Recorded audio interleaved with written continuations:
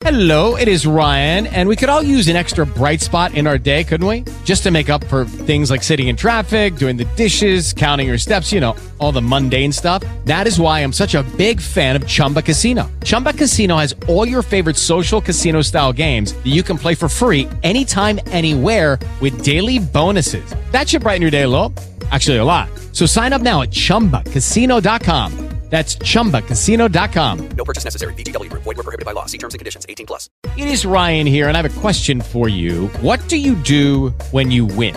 Like, are you a fist pumper, a woohooer, a hand clapper, a high fiver? I kind of like the high five, but if you want to hone in on those winning moves, check out Chumba Casino. At ChumbaCasino.com, choose from hundreds of social casino-style games for your chance to redeem serious cash prizes. There are new game releases weekly, plus free daily bonuses, so don't wait. Start having the most fun ever at ChumbaCasino.com. No purchase necessary. VGW Group. Void where prohibited by law. See terms and conditions. 18+.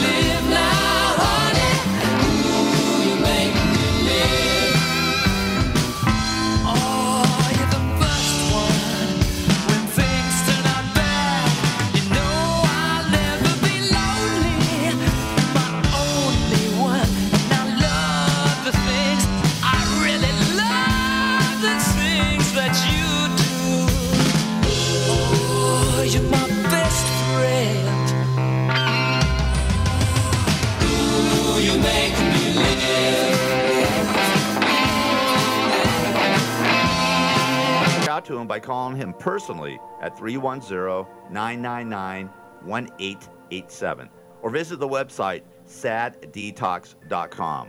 That's SADDETOX.com. This episode of the House of Mystery is brought to you by Legacy Food Storage. The best way to protect your family is by being prepared. LegacyFoodStorage.com.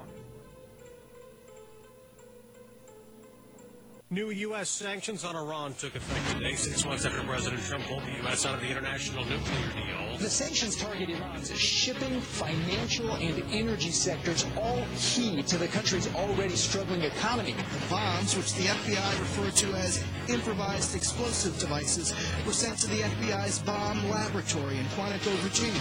We're in Mexico again tonight as thousands of migrants try to find a faster way to the U.S. border. The White House says it's now getting help from the Mexican government. Breaking news out of Pittsburgh. The man accused in the shooting at the synagogue in Pittsburgh is pleading not guilty, and he also wants a jury trial. You can see he's facing 44 counts. So in the final seconds before the Boeing 737 MAX crashed into the water, it was traveling at more than 500 kilometers an hour. All 189 people on board were killed. You've now entered the House of Mystery. Crime, conspiracy, history, and science. With your hosts, Al Warren, Mike Brown, Julie Sav, Michael Butterfield, Dr. Joseph Usinski, and Michael Hawley. Heard on KCAA 106.5 FM Los Angeles, 102.3 FM Riverside, and 105.0 AM Palm Springs. All right, welcome back into the House of Mystery. I'm Al Warren. Co-hosting today is Dr. Joe Usinski. How you doing, Joe? Good, Al. How are you? I'm fine. I'm in Canada. We're pretty good up here right now. So I'm used to being in the studio with no one around anyway. Well, I am in my apartment, and I've been here for more than a month. Oh. I've been venturing out only for groceries and pharmaceuticals, and that's about it. Oh, God, your poor wife. Okay, well, today we've got a great guest on, and he's got a new book coming out, and it's called Giving the Devil His Due, and of course it's Dr. Michael Shermer. Thank you for being here, Michael. Hi, guys. Nice to be here. I'm socially isolated in Santa Barbara, which could be worse. Yeah. It could be. Yeah. Oh, so how's everything going for you right now? I see you got not the best time to be putting a book out either, is it? No, it's the worst possible time to have a new book. First, there's no bookstores open anywhere on the planet, so although Amazon is open. And in fact, as an encouraging sign, they're hiring apparently 100,000 people. They've already hired like 80,000 or something like that. But I kind of feel bad, promoting a book when, people are dying and all these frontline workers and medical personnel, huge risks. I feel like I'm doing nothing other than just producing content for people to consume that is not related. It's not, coronavirus is not, anything I know much about. So, I feel, I kind of feel guilty, actually. Well, I wouldn't. I think a lot of the people like yourself and Steve Novella and things like that, they keep a lot of this conspiracy and wild stories calm. It gives them a little bit of oh, yeah. balance. Well, there is that. I mean, there's a lot of corona craziness, that it's related to the 5G internet system, and Bill Gates is somehow involved, like Bill Gates needs more money and power. Right.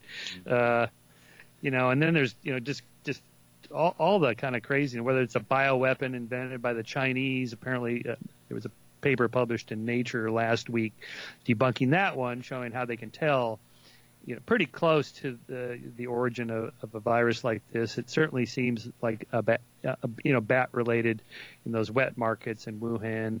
And, there's this cave in Texas that has 20 million bats. Bats are mammals. They live in dense colonies like people do.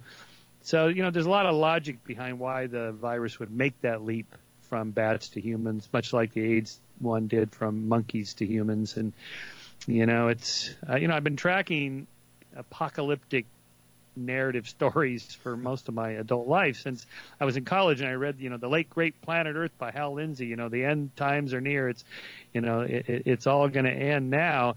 And pandemics were always kind of in the list, even the non-goofy stuff, just like here are the top 10 things that could wipe us out, nuclear weapons and an asteroid and so on. Pandemics was always on the list, and I was at TED when Bill Gates gave that lecture about, the pandemic is the next big thing we should be worried about. And all of us were like, yeah, they said that about nuclear weapons. They said that about this and that. Nothing happened. Everything's going to be fine. Well, maybe not. What do you think the fallout's going to be? Like, when this kind of hits its peak and we kind of get back and society starts running again, do you think that do you think it'll take a while for people to really start socializing like they did? Yeah, I do, because no matter when the curfew is lifted, so to speak, and people go back to work and restaurants and whatnot, the virus isn't going to leave. The virus isn't going to go, oh, well, President Trump said we have to leave now. It's still around. And from what I'm hearing from disease experts, like people like Fauci, who you can trust, this could just go into the general circulation that cold viruses and flu viruses are already there, that we deal with every year, every season, and we get our flu shots and whatnot. I think we're all just going to get our coronavirus shots every year because it's going to be around. Maybe it'll mutate and become less dangerous, or maybe it'll mutate and become more dangerous. But in any case, it's not going to just disappear. I think we're just going to have to deal with this. So simple things like customs of shaking hands, I think that's gone. And hugging, maybe not such a good thing unless it's a family member.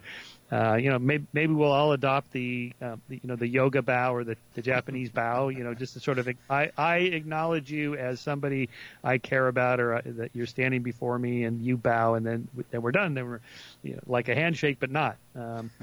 And I just think things like the surfaces that you touch, cleaning products sales will go up perhaps. I think there's going to be a huge decline in toilet paper sales in about 4 months when people quit hoarding, and they're like, well, now what? I got 6 years of toilet paper in my washroom. So, and so I think that. Other things that are more serious, I do think supply chains are going to make adjustments to what we probably should have on hand in hospitals, things like extra glove, PPEs, gloves, masks, and ventilators, things like that.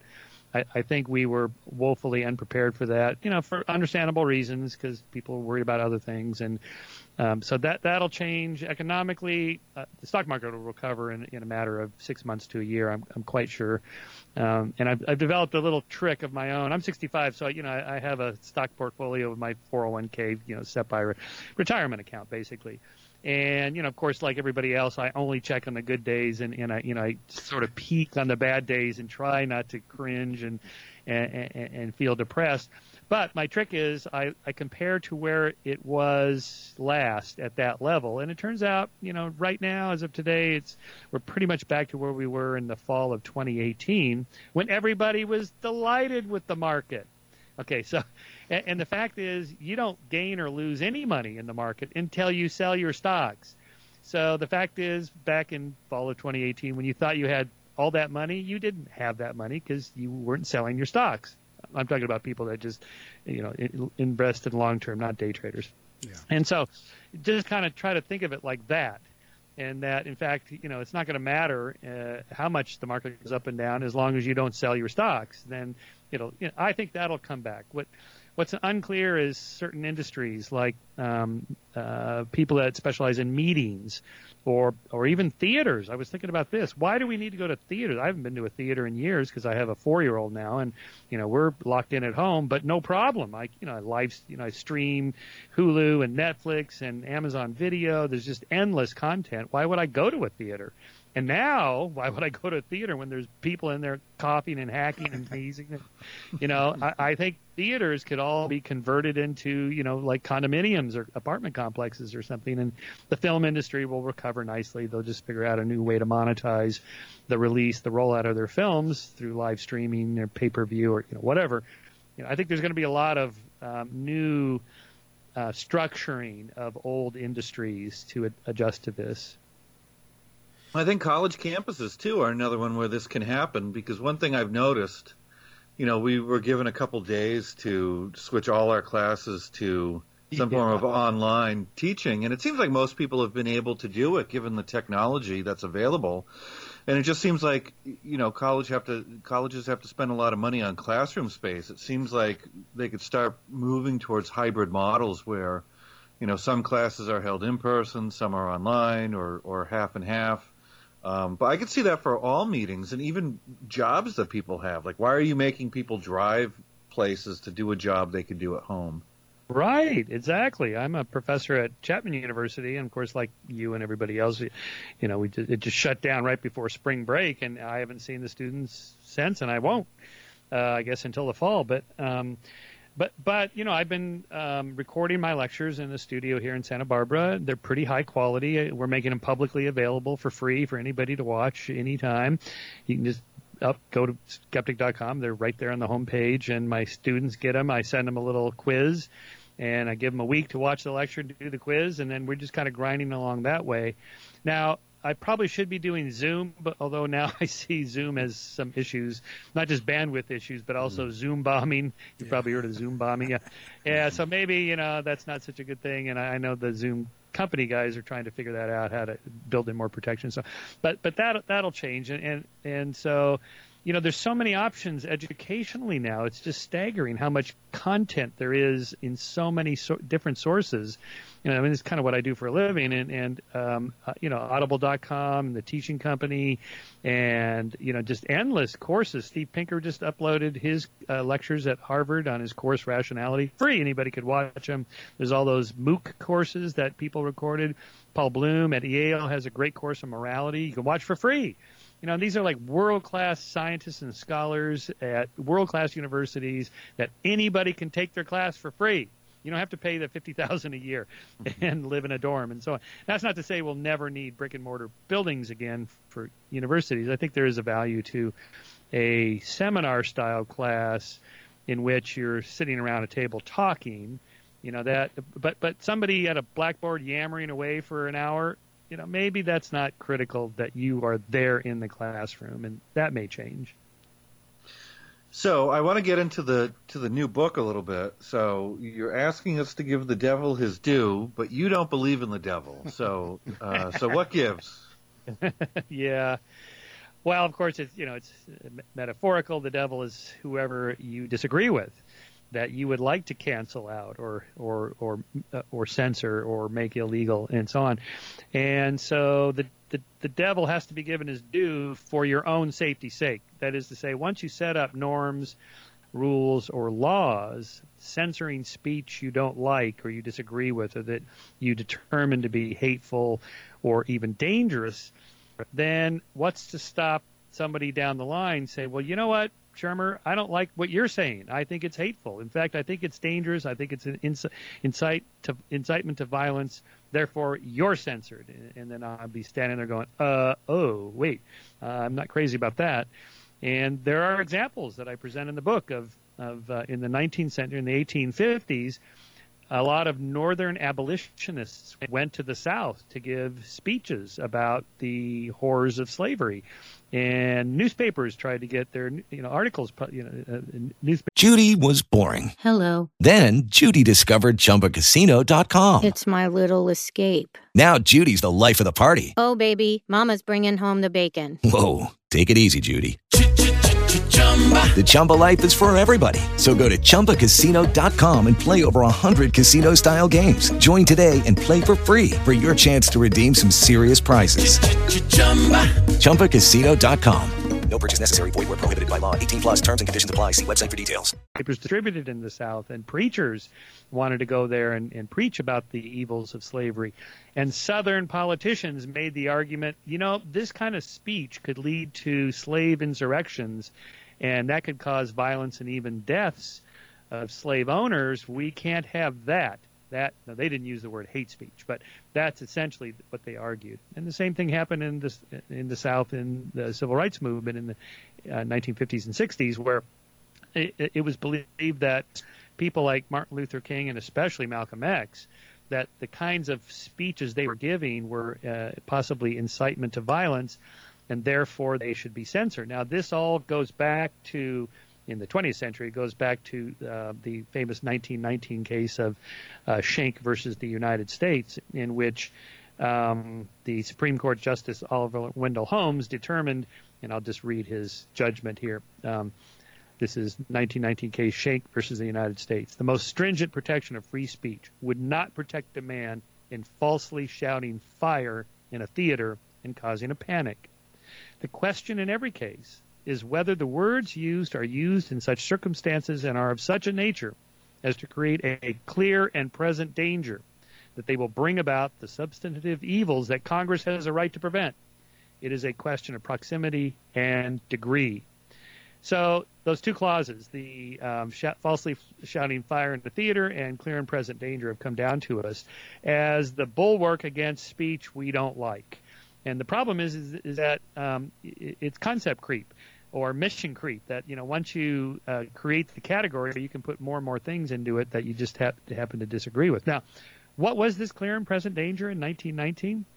Schenck was the head of the Socialist Party in Philadelphia, and he was distributing flyers to draft-age men who the United States, as it was entering the First World War, were being drafted, conscription. And Schenck argued that that's a violation of the 14th Amendment of the United States Constitution, which gives you autonomy over your own body.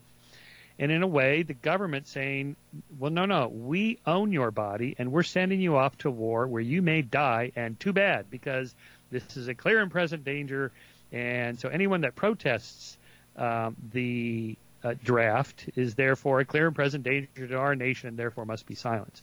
Whoa, to modern ears, that just sounds crazy. I mean, 1960s was all about protesting the draft in the Vietnam War, but that's how that began. And so there's always been this category that's growing in size, in which everything gets thrown in there that somebody just happens to disagree with. So let me take a modern example, and let me see where you come down on this. So there is a lot of misinformation going around now about coronavirus. with people saying it's caused by 5G, or the effects are being exaggerated for political gain, perhaps by President Trump's competitors. And those beliefs can lead people to not engage in best practices. So in other words, the misinformation gets out there, people will buy into it, and then they will potentially create a danger for other people. So what would be the remedy for something like this, where you would potentially have danger? Yep, more speech, better speech, fact-checking, just, in fact, go ahead and make a big deal about these crazy conspiracy theories. Publicize about them, cover it on the news, and say, here is why it's wrong, and here is the harm it's causing. That is, let 1,000 flowers bloom and just see which ones are exposed by the sunlight to where they're in error, as opposed to what, okay? So once we start to censor, say someone like Alex Jones and he's causing harm to people and so on.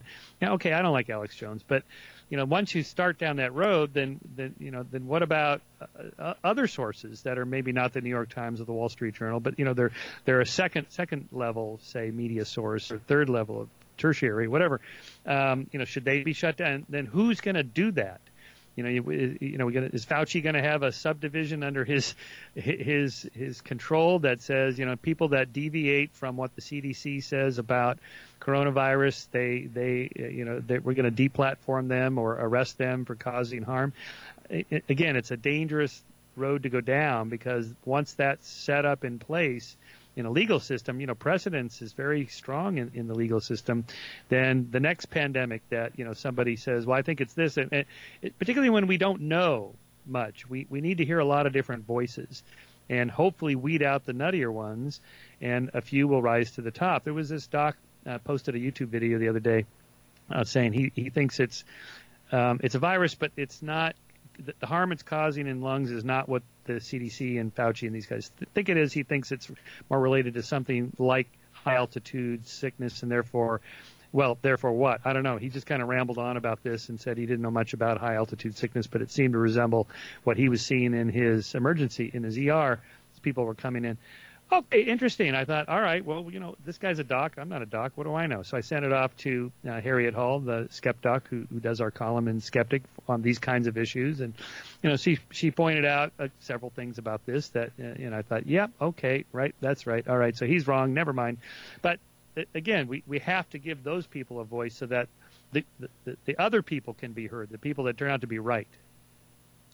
So... a lot of what you're talking about is sort of, do we censor people who engage in speech we don't like? But what the government's done lately is they are trying to not do that, because that would be censorship. What they're trying to do instead is to regulate, or at least threaten to regulate, tech companies that essentially publish the speech. So do you draw a line there too? Or is it a different line? So we have to make a distinction there between public and private. The First Amendment applies to the government censoring speech. A private company like Google/YouTube or any of the other tech companies, they can do whatever they want, and I want to give them the freedom to be able to do that.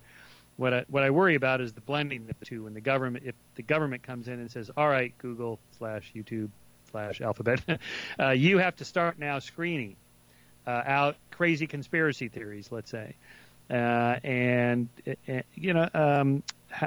Sacha Baron Cohen gave a speech. He's given some big award at a Jewish group in England when he spoke out against Holocaust denial. Okay, well, I know a lot about Holocaust denial, and I'm quite sure they're wrong, and maybe they're even anti-Semitic, some of them.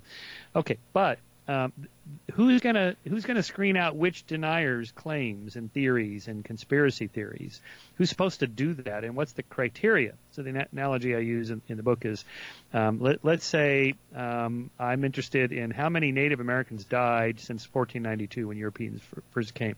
The colonialization and genocide and guns, germs, and steel that killed out, how many? Well, we don't know for sure, because we're not sure how many were here to begin with. Maybe it was 90 million, maybe it was 70, maybe it was 50 million died. It's a debatable point. at the very least. But let's say I come up and I publish a paper, and so I think it was 10 million. And furthermore, I think most of them died of disease, not on the intention of the Europeans who came here. Well, am I a Holocaust denier now, and therefore my speech should be censored or I should be jailed? It's good to remember in that particular case, Holocaust denial is illegal in Canada and Germany, Austria, France, Australia, New Zealand. Illegal. I mean, you cannot give a talk at a hotel room or at a classroom or whatever about this. And the case I talk about in the book is David Irving, who I have debated, I have written about him, I have debunked him thoroughly. He is wrong, and he probably is an anti-Semite, as the judge called him in his court case against Deborah Lipstadt. I'm sure of all that. But I still defend him, and I did in his court case. He flew to Vienna from London to give a talk, an invited talk, just a small group of people that were kind of interested in this fringe conspiracy theory that the Holocaust never happened the way we think it did. And he was arrested at the airport. His passport was flagged, so once they scanned it, they went, oh, it's this David Irving guy. What are you doing here? I'm here to give a speech about World War II. Well, what about World War II? Well, and then before you know it, he's in jail, and he had a court case, and I wrote a letter to the judge saying, you know what, I don't like this guy, and I know he's wrong, but, jailing somebody for just thinking about giving a talk, that's a thought crime. Now we're in Orwell's crazy world of, these autocrats, controlling people's speech and thought. That's really dangerous. I'd rather people like David Irving be totally exposed for everybody to see why they're wrong, and then just let it go from there. But should we allow these ideas to proliferate on social media? I mean, putting aside the idea that, yes, it's, these are private companies and they could allow it or disallow it if they want, but that's not the issue we've been dealing with for the last 2 years. You've had government sort of putting their thumb on Zuckerberg and other people saying, we want you to clean this up. And, Sacha Baron Cohen, as you mentioned in his speech, I mean, he's trying to get them to essentially take all sorts of things down. I mean, should they be doing that? I mean, are there some things that are too much of a danger? It should be, yes, you can think it, and yes, you can say it, but no, you can't put it on a place where anyone else can see it. Here's what I wrote about that. Let's see. Practically speaking, such filtering of content would require hiring armies of censors to read or review every article, essay, video, or statement of any kind. A rather formidable requirement, given that, for example, there are 1.3 billion YouTube users who upload 300 hours of video every minute, with 5 billion videos viewed each day. It would take a Napoleonic-sized army to screen them all. I mean, and then continuing, legally, Cohen's recommendations are not purely private forms of censorship. Fines should be levied, he said. Well, by whom? And he continues, maybe it's time to tell Mark Zuckerberg and the CEOs of these companies, you already allowed one foreign power to interfere in our elections. You already facilitated one genocide in Myanmar. Do it again and you go to jail. Jail? Prison time? Wow. I mean, okay. So, I mean, I get the emotion behind it, of course. It's infuriating to listen to some of these crazy ideas, and some people do believe them for sure. Like when Alex Jones rambled on about Sandy Hook as a false flag operation, and some of his, nutball followers went to some of the homes of the victims' families. I mean, this is terrible. But making that a crime, oh boy, that's a very dangerous road to go down. So, one thing that always bothers me with these pushes to censor social media is that a lot of the people pushing for the censorship, the politicians, often get lots of facts wrong, or don't care about facts, or are really interested in, pushing their own conspiracy theories and just banning the other guys. Yeah. Right, exactly. Right. So with the coronavirus thing, you could see Trump critics saying, he's using this crisis to gain more power like Putin is and Orbán in Hungary and Erdogan in Turkey and, so forth, China, North Korea. And so you get, that's a kind of conspiracy. This is what he's going to do. And then when he doesn't do it, He says, no, I'm going to let the governors decide whether they want to close down their states. Then he's hammered for that. So, we just have to allow people to be critical of our public officials, because they're going to, whatever they do, people are not going to like it. Some people, as opposed to deciding which voices we're going to allow. Again, that's just, it's such a dangerous road to go down. I mean, so like in the case of the demonetizing of videos that YouTube does, I know many friends, like my friend Dave Rubin, who has a show, or Ben Shapiro, Dennis Prager. These are conservatives. Now, I don't agree with, Dave Rubin's more of a classical liberal, but I don't agree with all their policies. I disagree with them on a lot of issues. But the idea that they should be censored in some way, their videos demonetized. In the case of PragerU videos, a lot of them are screened out of places where you could watch them, like in libraries and schools. Well, wait a minute. Who's deciding that? Well, okay, obviously Google has a team or some algorithms that engineers have designed to try to flag those. But, again, that's a kind of censorship. Why not just let all the flowers flourish and bloom and see which ones rise to the top and give viewers, consumers of content, a little more credit for being discriminating. Now, to be sure, there's examples where that's not such a good idea, it seems, but who decides that? That's the problem, as I see it.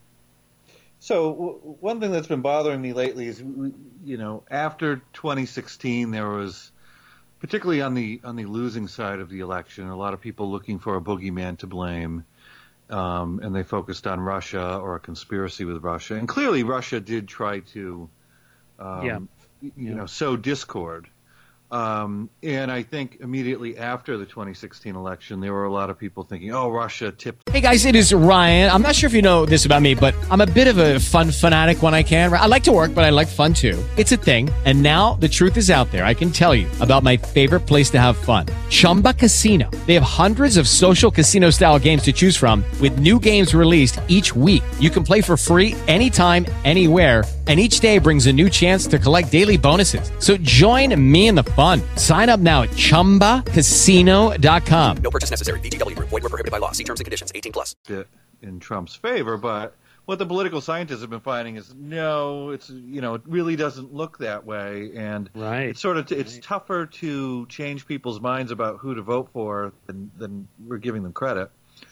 But anyway, I saw a congressional testimony where there was Alexandria Ocasio-Cortez questioning Mark Zuckerberg, and she said, your platform is pushing all these conspiracy theories and misinformation, and because Russia had such a big impact on 2016, then she went on saying, what are you going to do to take this stuff out? And it's just like embedded in her question was a bunch of misinformation, suggesting that there was a bigger effect there than there really is, and I'm just sort of, particularly when it comes to Congress people, I mean, they say so many things that are wrong and factually incorrect, but so many of them want to pull the trigger on censoring social media.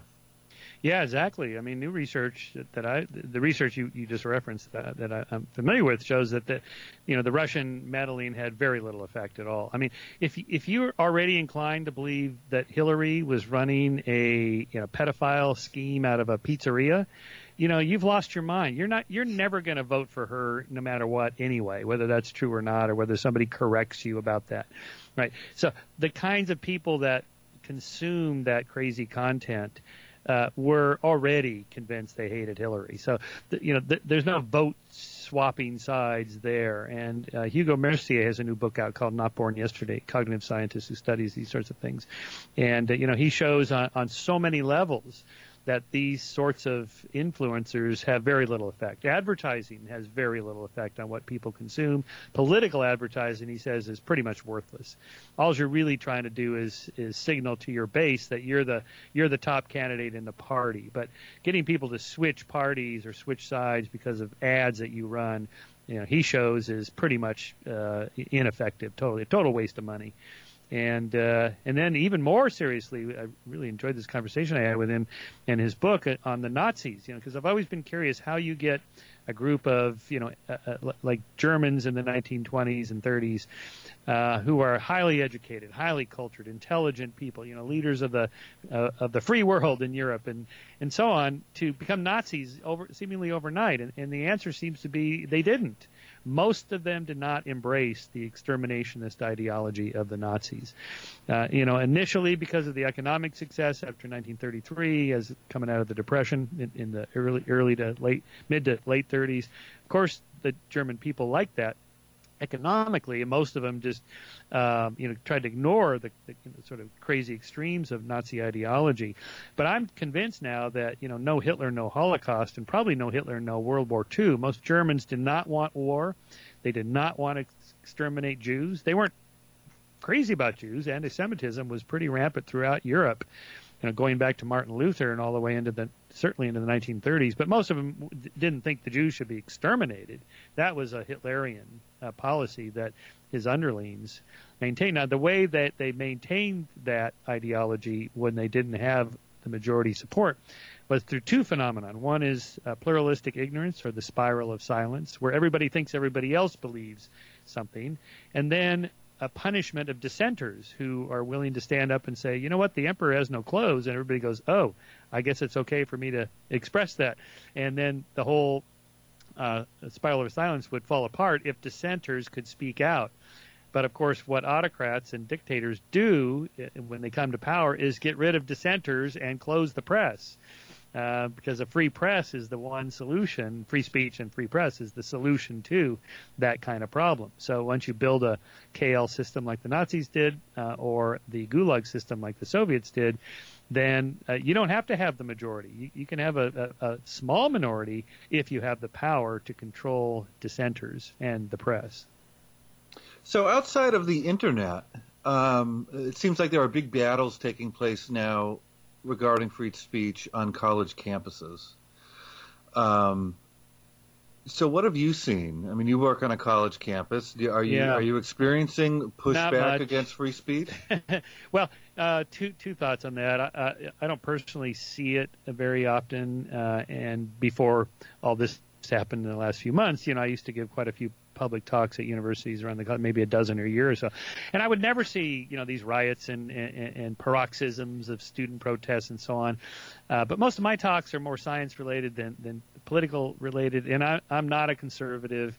I'm not like Milo Yiannopoulos coming on campus to inflame the libtards and get them all riled up, and I'm not like Ben Shapiro coming to talk about pro-life, which gets students all riled up. So maybe there's a selection there.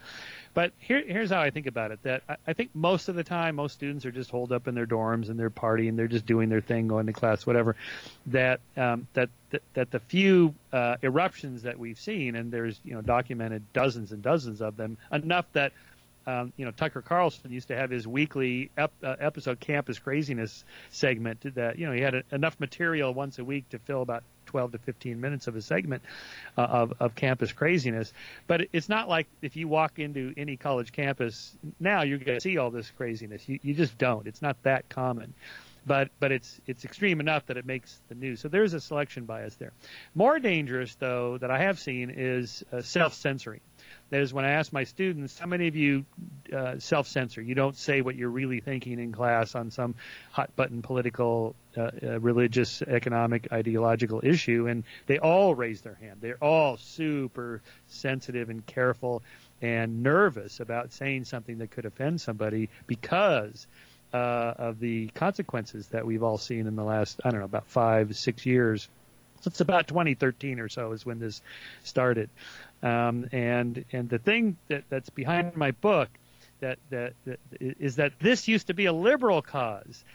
Free speech, free thought, the ACLU, that's a liberal organization. In the 60s, the free thought movement, UC Berkeley.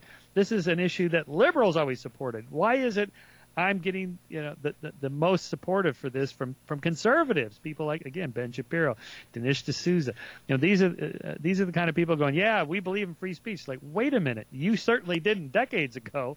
So what happened? All right, so I explore this, what went wrong, I think it does go back to the civil rights movement, and it starts with this idea that there is such a thing as hateful speech, which I agree there is. Using the N-word to describe an African American, or the C-word to describe a woman, or calling Jews kikes, and Japanese are nips, or Vietnamese are kook, gook, gooks, and so on. These are not good words. Don't be a dick. Don't use those words. I agree. We should get rid of those words.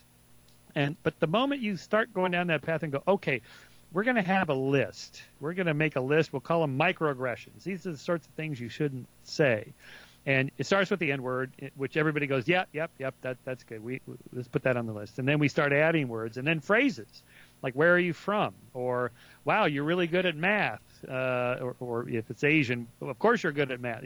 These kinds of stereotypes we have that people say. Then all of a sudden the list, like UCLA issued one, I reprint in the book from 2016, I think it was, that was like many pages long in small type of all the things you shouldn't say. And it's like, holy moly, what has gone on here? This is insane. So people are walking around campus with this list in their head, like, oh boy, I better not say anything. I wonder if I should say it this way. And so people then become afraid to speak out and say something for fear that they'll be, canceled. But the cancel culture is pretty vibrant on social media, so that's a kind of punishment of dissent.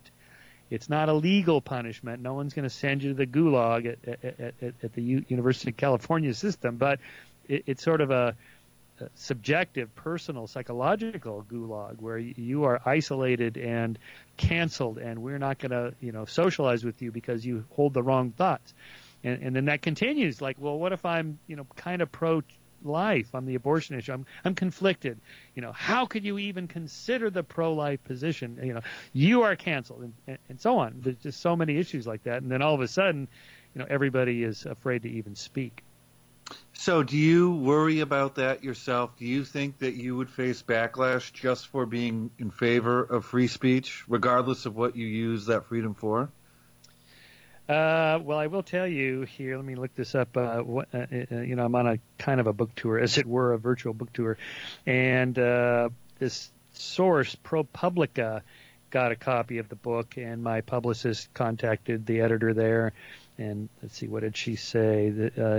What your author is proposing is asinine. Whoa. Come on. This used to be a liberal cause. I'm saying free speech, free thought, let people have their voice. This is how civil rights were won, by minority oppressed people speaking up and saying, stop doing that. We don't want to tolerate that anymore. We're going to fight back. And that's how moral progress happens, is, not from the top down, although sometimes you need that. We had to fight a war to end slavery. At some point, I think it was it Eisenhower or Kennedy that had to send the troops in to desegregate, I think it was Alabama schools, federal troops, because the governor there said, we're not going to integrate our schools, segregation today, segregation tomorrow, segregation forever. And the president said, no, you are segregating, and we're sending in men with guns to make sure you do. Sometimes that's what it takes. But most of the time, it happens from the bottom up, of just people speaking their minds and then changing the way we write and think and talk and speak through television scripts and film screenplays, novels. Richard Dawkins makes this point. You can pinpoint when a novel was published down to about the decade based on the language used to describe Jews, blacks, and women. And it's like the first time I saw that, I went, wow, that's true. That's incredible. How did that happen? And then, but again, no laws were passed that said you can't write a novel in which you use this word. It just happened because people changed the way they think and speak about other people in the right direction, without any top-down laws or anything like that. Just people changing their way they think about other people by those people saying, I don't like it when you call me that. Okay? So, again, that requires people feel free to speak their minds. So you brought up cancel culture online, where if somebody steps out of line and says something wrong, sometimes they do say, people will say things that are offensive, but sometimes they do it unintentionally, or sometimes it doesn't really cross a serious line. It's just interpreted that way. But I would suggest that some form of cancel culture is appropriate in moving the dialogue forward, in the sense that people should be held accountable for things they say. I mean, at what point does that go too far? Yeah, that's a hard one. It's hard to know where to draw the line, because, yes, you should be free to speak your mind and criticize someone you disagree with. Yes, absolutely. I guess the problem with social media is the anonymity tips people into the direction of being really nasty and mean. It's not that you're wrong, you're evil, and I hate you, and, I'm never speaking to you again, and I'm going to unfollow you. Oh, no. That's where it goes too far. I get, my fair share of hostile emails, and I often write the person back. I mean, they're just nasty. I don't even want to say the things that they write to me. And then I'll write them back and say, thanks for the letter. Are you having a hard day? I mean, this is, pretty harsh. I mean, I'm just trying to do the right thing. Oh, my God, I never thought you'd write back. Oh, I'm so sorry. I shouldn't have been so nasty. It's a little bit like driving in the car in L.A., where people flip each other off. They wouldn't do that on a sidewalk. Yeah. Without the anonymity of being in the car, social media is a little bit like that. And, what's the solution to that? Well, just new norms. I mean, just social pressure to be nicer. It's hard to do sometimes. I know I get upset too on social media and say, I'll go on a rant about guns, for example. And then, I lose a bunch of followers and I get a bunch of angry emails from gun owners. It's like, oh yeah, I'm not really anti-gun, but I can see how what I said sounds like that. So we all have to be careful about that.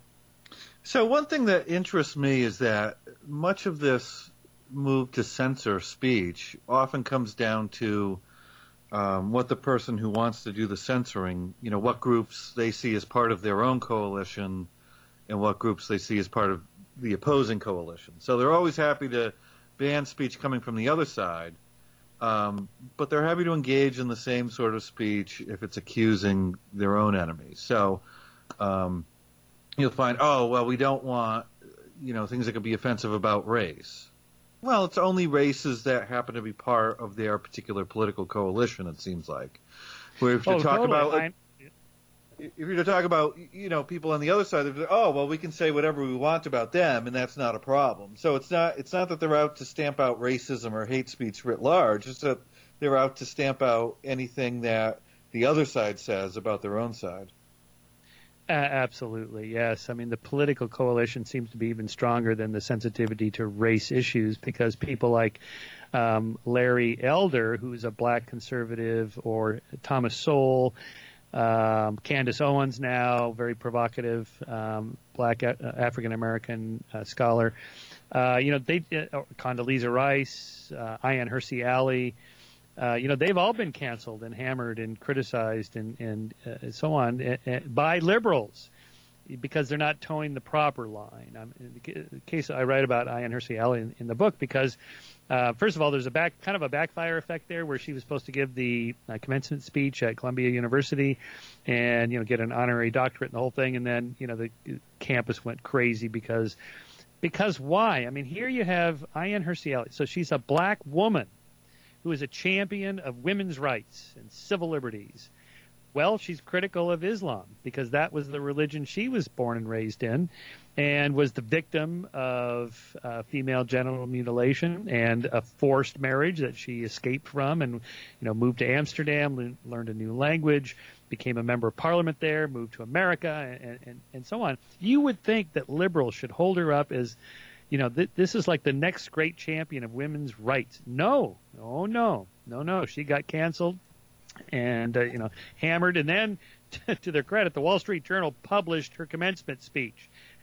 So this is what I call the other backfire effect. That is, instead of a couple hundred college students on campus who are, half of them aren't even listening to the graduation speech, instead you get 2.5 million people, the readership of Wall Street Journal, read what she was going to say. So, But this whole intersectionality theory is the problem, that you have these intersecting coalitions or preferences. So if I'm a white male, so white, straight, middle-aged male, so I'm about as bad as it comes. But if you're, say, a bisexual, African American, Islamic, whatever, just add 2 or 3 more. You've got all the boxes checked. This is really a bad path to go down.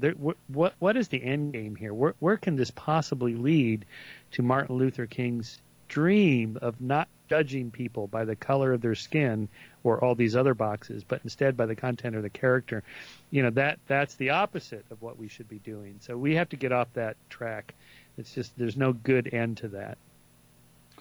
So how about I want to bring up one form of speech that I've seen that's been highlighted by the coronavirus, and that is anti-vax speech and maybe other claims about things like chiropractors being able to cure your COVID-19 by getting a spine adjustment, or healing crystals, and all sorts of nonsense out there that doesn't really work and is advertised from time to time as actually doing something right now that it can't possibly do.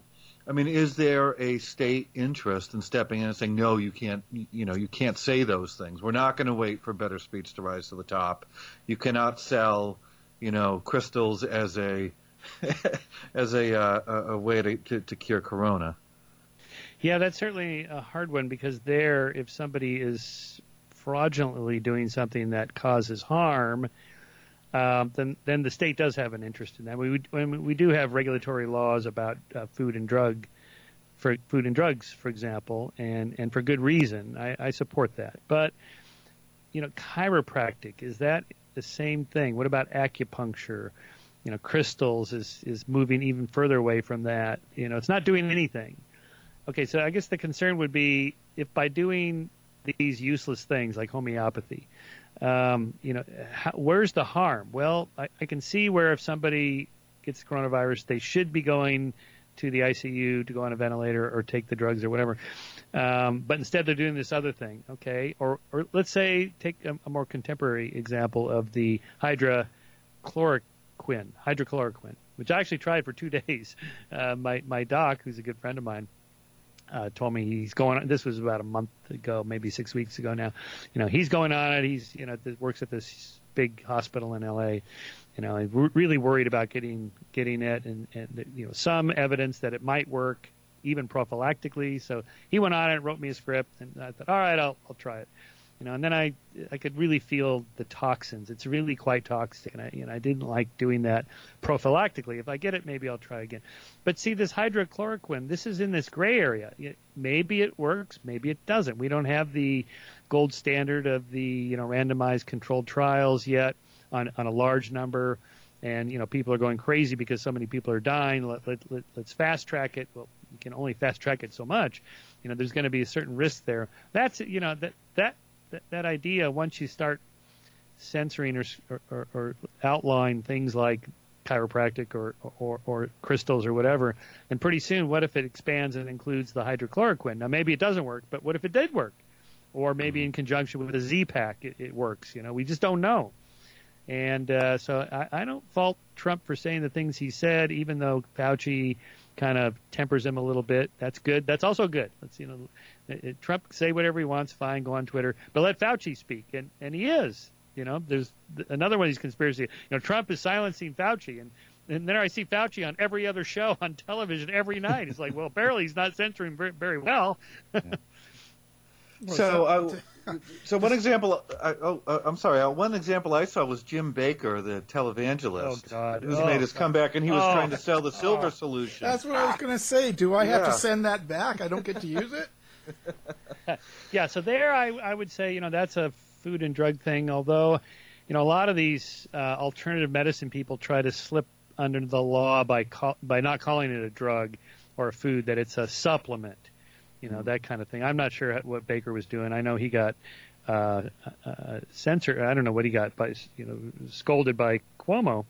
And I think the state of New York came down pretty hard on him, I think, because he was selling something that's pure quackery. That would be that's not speech. That's illegal, doing something illegal in that already recognized regulatory category.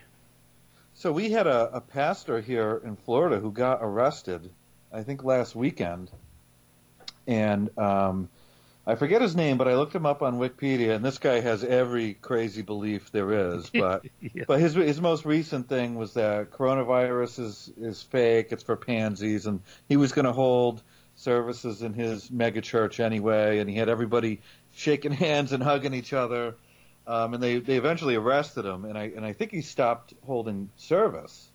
I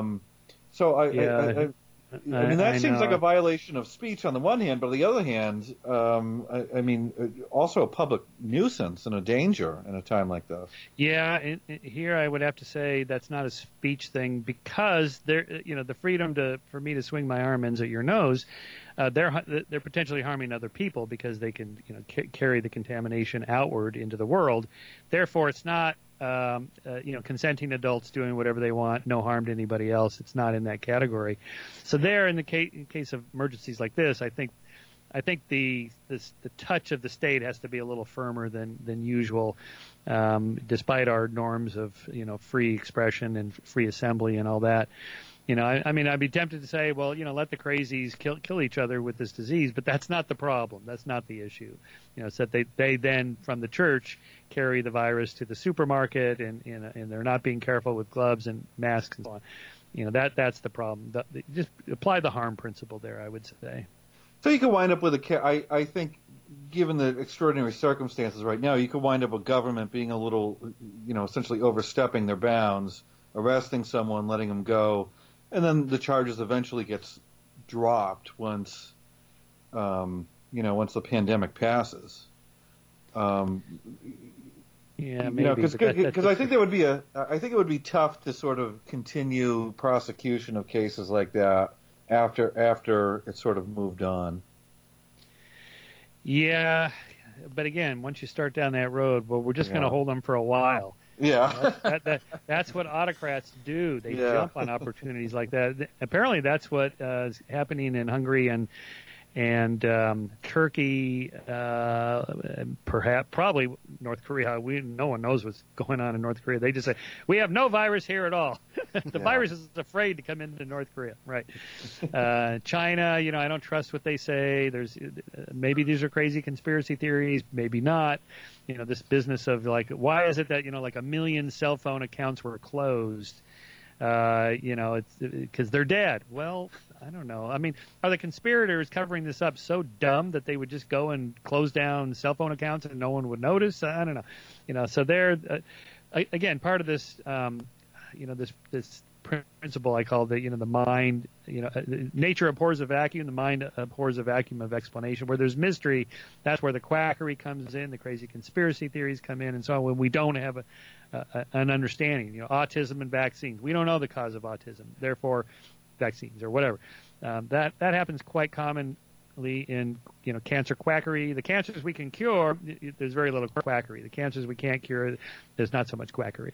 And I think we're going to see that for a few more weeks until we get a handle on the coronavirus. I mean, we know what it is. They've sequenced this DNA and so on. But until we get the curve to flatten and then we have a vaccine for it, then I think that the crazies are going to come out of the woodwork. Yeah, that means I'm going to have to return my Alex Jones toothpaste too. My God! Not only Jim Baker, but who's the other guy that was cursing the virus away? Satan. Yeah. And he was blowing at it. Yeah, he was blowing. Oh yeah, he was blowing the wind of God. Yeah, the wind of God. Yeah, he was these 1980s televangelists. That came of age then. They're still around. It's amazing. It's good business. Must be.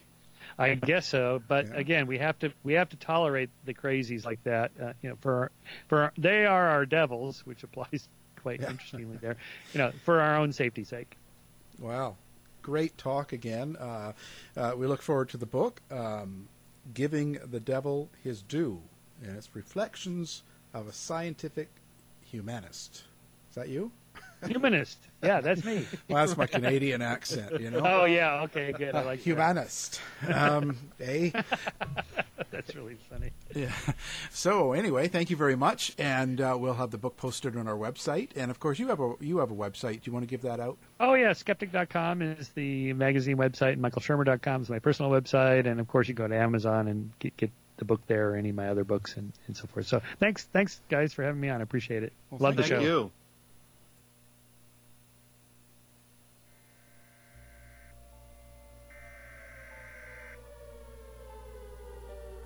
We interrupt our programming. This is a national emergency. Important details will follow. Are you prepared? Legacy Food Storage. The best way to protect your family is by being prepared. Go now to legacyfoodstorage.com. Use coupon code HOM15 now for 15% off. Quick, go!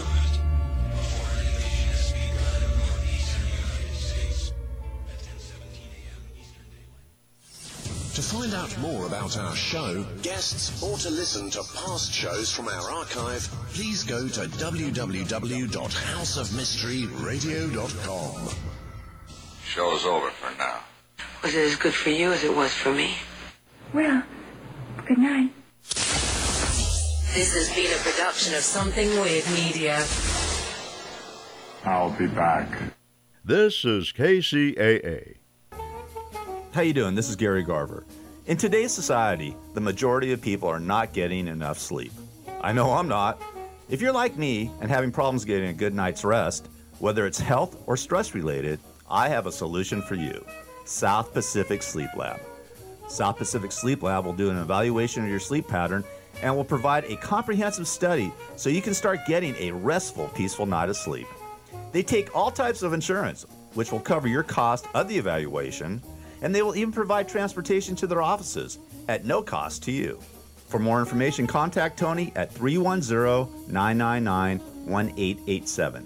That's 310-999-1887.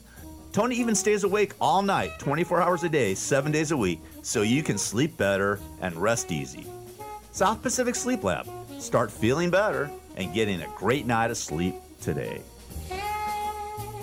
Hello, health seekers. It's John Harrison with Do Matcha. Looking for green tea powder to add to your hot and cold beverages, smoothies, and shakes? Do Matcha, matcha green tea from Japan, is a great choice, grown on our farms in Kagoshima and Kyoto, Japan, where matcha green tea originated. Do Matcha, great tasting, good for you. Do Matcha brand matcha green tea you can use every day for that nice pick-me-up without the jitters of coffee. Try our Do Matcha brand matcha green tea. See for yourselves how much you enjoy it. This is John Harrison. Thank you for your time.